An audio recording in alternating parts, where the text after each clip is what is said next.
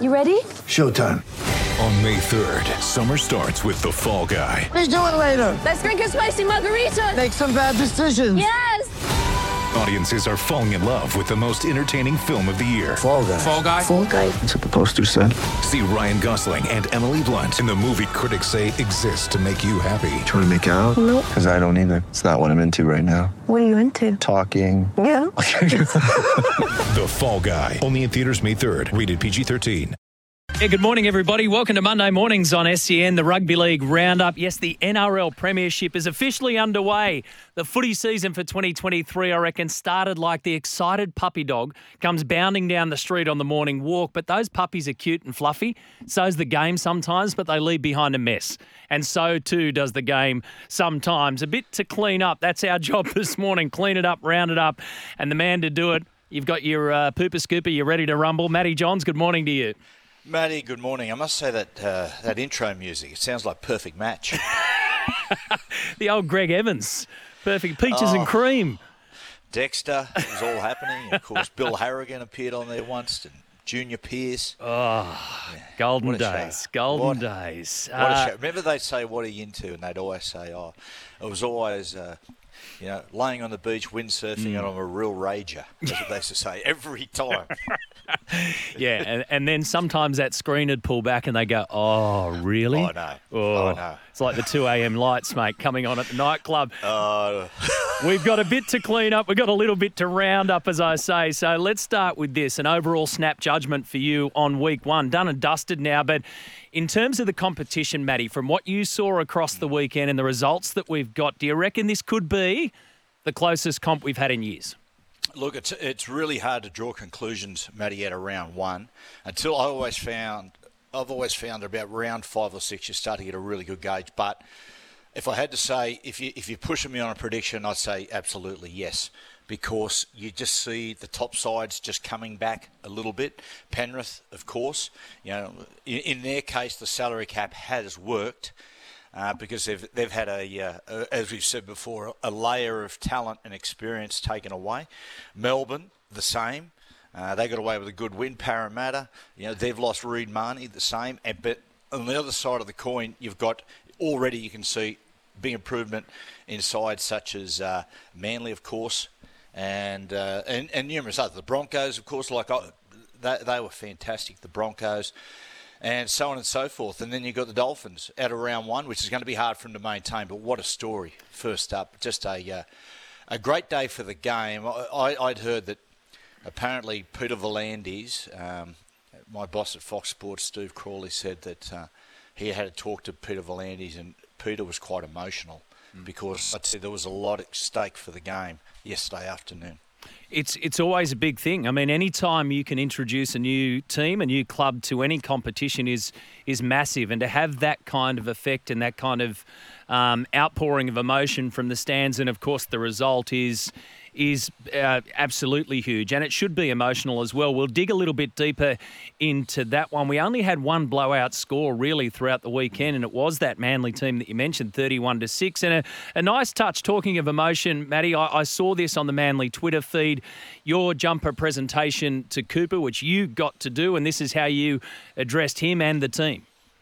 Coops, I'll just say that it's funny, I got a 6 Manly jersey at home. I swapped it after full time in a game with Tubes, and I remember taking it home, and it was just, the front of it was drenched in blood, and of course Trisha's mum wanted to wash it, but I never let her do it, because for me it just symbolised what a bloke would do for his club with Tubes.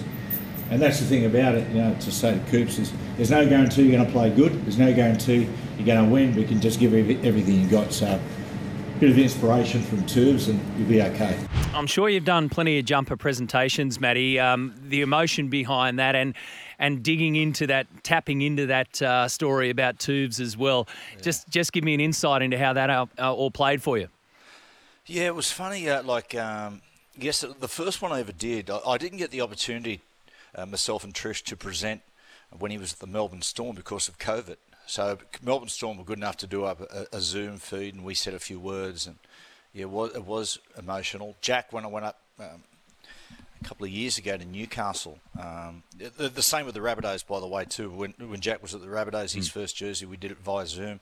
The Newcastle, I went up there, and it was surreal, because I remember walking in and I'm thinking to myself straight away, man, this was me 27 years ago, how quickly time goes, and it was very difficult. I actually couldn't talk, but it was really, when I grabbed the 6 jersey, I looked and I thought, man, this is ironic, because that's it. I mean, I swapped the jersey with Tubes. The day we played them, Napa was on the bench, Craig Field was at halfback, and Tubes was at 6. And I remember after the game, so I've always just admired Tubes that much. I said, can we swap jerseys? He said, yeah, good as gold. And I took it home, and and it's still there, and it's just got blood all on the front of it. And for me, that just symbolises Tubes. If you can, I reckon you throw any player in rugby league history, the great Noel Kelly, Johnny Sattler, all of them, no one gave more than Tubes for his club. And that's what I said to Cooper, is the fact that you can go out there and play, and there is no guarantee you're going to play great. And there's no guarantee you're going to win.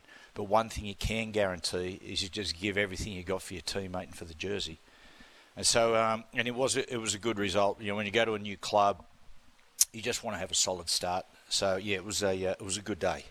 It sure was. A fair bit of news around, as you'd imagine, off the back of round one, including reports this morning that Joseph Suaalii has committed to the Roosters until the end of next season, 2024. So his deal was up this year. I want you to give us your snap judgments on round one, thanks to Snap Fitness, on a mission to help you feel fantastic. Also on the roundup this morning, the Dolphins are in. What a start at Suncorp. The coaches under the microscope. New coaches, old coaches, returning coaches.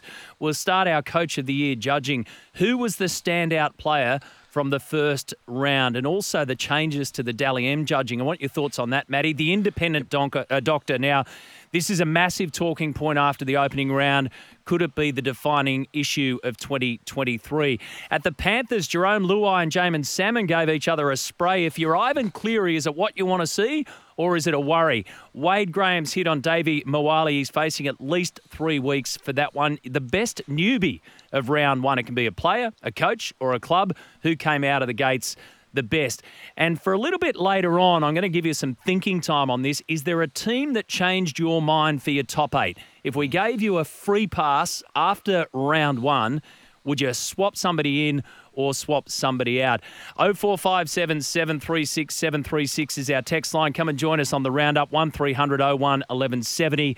And later, experienced medico Dr. Nathan Gibbs will join me. Is the independent doctor good for the game? The thoughts of Dr. Nathan Gibbs coming up later this morning. So let's hook in straight on that one, Matty. The independent doctor, this is a huge talking point.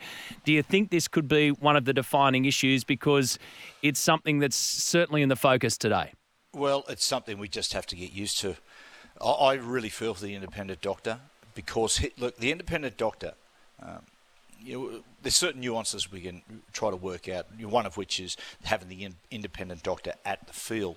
But the bottom line is, the independent doctor, it's his job to look after the welfare of the individual, the player, right? And I tell you what they do a lot of times. Like Ricky made a point where he said, the game and the RLPA doesn't trust the coaches. Well, I'll take it one step further. And more than the coaches is, I think a lot of times you can't trust the player, because I know when I was a player, right, if I get a head knock, I'm doing everything I can to stay on the football field as a young player. I'm doing everything I can. I'm not thinking 20 years, 25 years later. I'm just thinking, I want to hold my jersey. I want to be out here for the win. I'm not going to surrender my jersey and give someone else a chance. I want to stay on that field no matter what. So that's why the independent doctor's there, and that's why he's erring on the side of safety.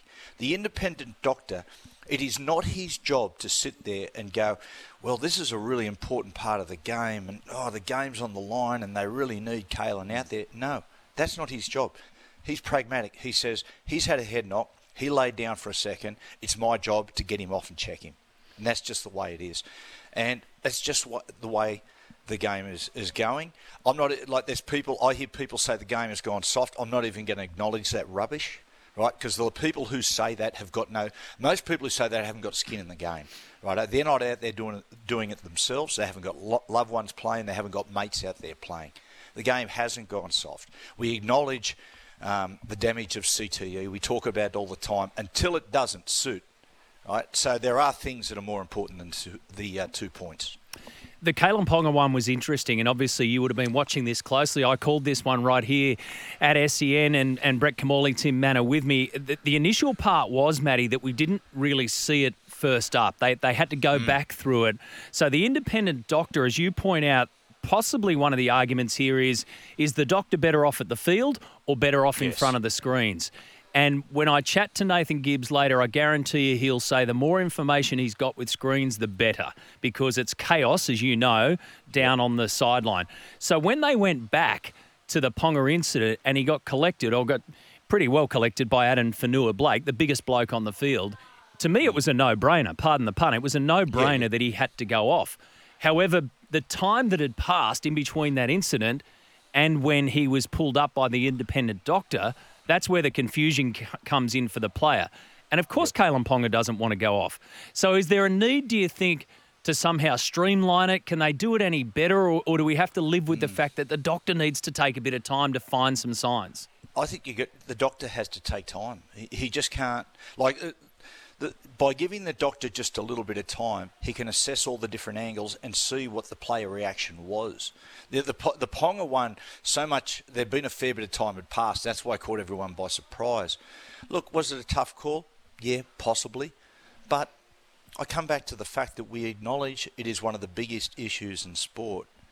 And this is going to be a byproduct of reacting and making the game safer and making the game appealing to the next generation that want to play, and there's no easy way around it. Like, we either go with it or we don't. And people are saying, there's so many head knocks in the game at the moment. I tell you that, Matty, the head knocks have always been there. Yeah. Even they are slightly different. I mean, the 5 metre rule, I will say this, the 10 metre rule, there is more momentum and inertia, and of course, and the athlete's a lot more powerful. But back in the day, the 5 metre rule, I remember a kid coming through and you get tackled. As you'd hit the ground, there was literally a wave of late tackles that had come in. So the head knocks were different. They were cheap shots back in a different era. It's not about the concussions, it's what we do with them, right? And I remember years ago, I'm saying about 5 years ago, I interviewed Bernard Amalu, Dr. Bernard Amalu, who, of course, he was the guy that the movie Concussion was based off. He was the guy, the Nigerian doctor who found CTE. And he said the most important thing with a head knock is to get the athlete off the field. He said the most damaging thing in boxing is when a boxer suffers what he called a micro knockout.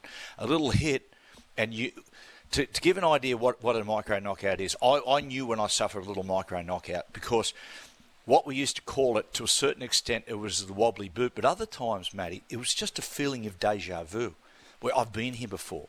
And that's when you knew you suffered it. Now, when you, in the boxing ring or on the football field, when you suffer a micro knockout, that leaves you vulnerable going forward. And he said it's the hit after that, the one after that, that's causing all the damage. And this is why we've gone down the route we have.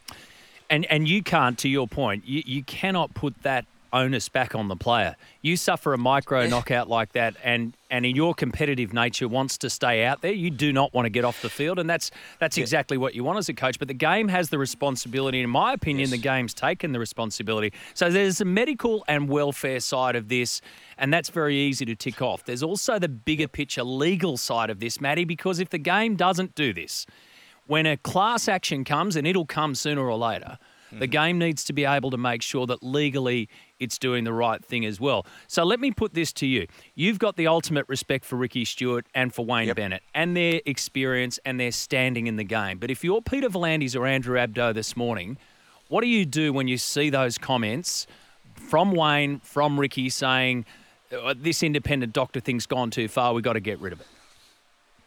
I think it's just a phone call, a private phone call, and say, guys, we're not going away from this. We're not backtracking. You just can't do it. Simple as that. I thought Ricky's comments, to agree, I think I tell you what, I agree with Ricky's comments with the player welfare, and he said, look, if we're going to talk about player welfare, why are we up here in the tropics playing a 4:30 game? Yep. I did agree with that, but as far as the head knock's concerned, it's done. That's just the way the game has gone and will continue. It's not going to change. Make sure you stay tuned later on this morning. My chat with Dr. Nathan Gibbs around that entire issue. So the Dolphins, Matty, they're in. What a start at Suncorp Stadium. Not too many people saw this coming. If there's anything that Wayne Bennett loves doing, it's walking out with the old middle finger raised as he says goodbye. Sayonara. See you later, folks. Thanks for coming. Yeah, you could see him at the press conference. He sat there and you could see him looking at the press just thinking, God, I've missed this in the last 12 months. Incredible. It's did we give him a chance?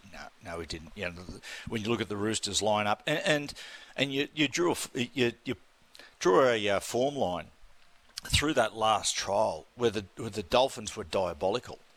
And you go, mate, I went out of that trial game thinking to myself, this could be a disaster, you know, regarding the Dolphins going forward and thinking, what's going to happen here? And I sat down to watch the game yesterday thinking, I just hope this is going to be a really tough, you know, go to the wire type game so they can launch. Even if they don't get the 2 points, they can launch and people can go, well, that was a good effort and we've made the right decision to bring in another team. But you know, clever recruitment, right? Really clever recruitment from Wayne, because people raised eyebrows when he signed the Bromwich brothers and Felice Kaufusi, going, they're over the hill. Well, yeah, they're getting towards the end.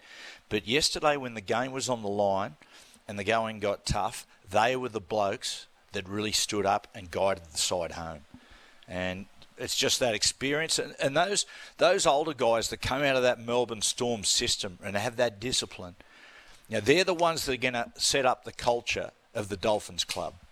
And so, yeah, a great day for the game yesterday. And as I said earlier, yeah, my understanding was that Peter V'landys was quite emotional because there was a lot at stake yesterday for Peter. If they'd have been smashed, people would have it would have been on today. It would have been all over the back pages that what a mistake this has been. But, yeah, terrific result. Felice Kaufusi. Oh, man, it was just, you know, and I think a real turning point in the game where the Dolphins going forward in their history can point to a moment and say, we've arrived, as when Felice just jammed Cheesy Fries, Brandon Smith, and that just lifted the whole side. Everything changed. At that point, the game was in a balance and the Dolphins were struggling. They were starting to lose traction, but he just turned that around. Felice has been a really top liner for a long time, but I've never seen him step up and show that kind of inspirational leadership. 32,177 were there. The cheese was absolutely grated by Felice. I wonder if there's just a quick question around, I mean, great scenes yesterday. The Redcliffe chant went up and 32,000, you're not going to be able to fit that in, obviously, at Redcliffe. Do you reckon there's a case that they quite possibly should have started their season in their home backyard at their own ground? No, I think it's I love the Suncorp Stadium because you know what, it's sort of like they almost put their flag in the ground and said, okay, this is like, yeah, we're taking the Broncos on. We want to make Brisbane our city. And it's funny, I said this on the show last night. Like I think the fans last night voted, like the Brisbane fans, that they want to be the Redcliffe Dolphins. Yeah. Right? I see nothing wrong. And I get the understanding initially when people go, well, you know, will Wynnum Manly fans or Valley fans or South Brisbane fans follow us if we are Redcliffe? Because they've been bitter rivals, of course, for as long as the game's been played up there in Queensland. But I just think I would love to see it go to Redcliffe Dolphins. And I think the chant went up yesterday. I think people send a message. Let us know your thoughts on that. 0457 736 736. Should they just go back to the or become the Redcliffe Dolphins? And also, do you think they're the real deal after that spectacular debut against the Roosters? 1300 01 1170 is the open line. We're going to chat the best newbie of round one. Is there a team that changed your mind? And if you're Ivan Cleary, are you worried about two of your players having a go at each other and being caught on camera doing it? or is it what you want to see? Let us know your thoughts this morning. This is the Roundup on SEN.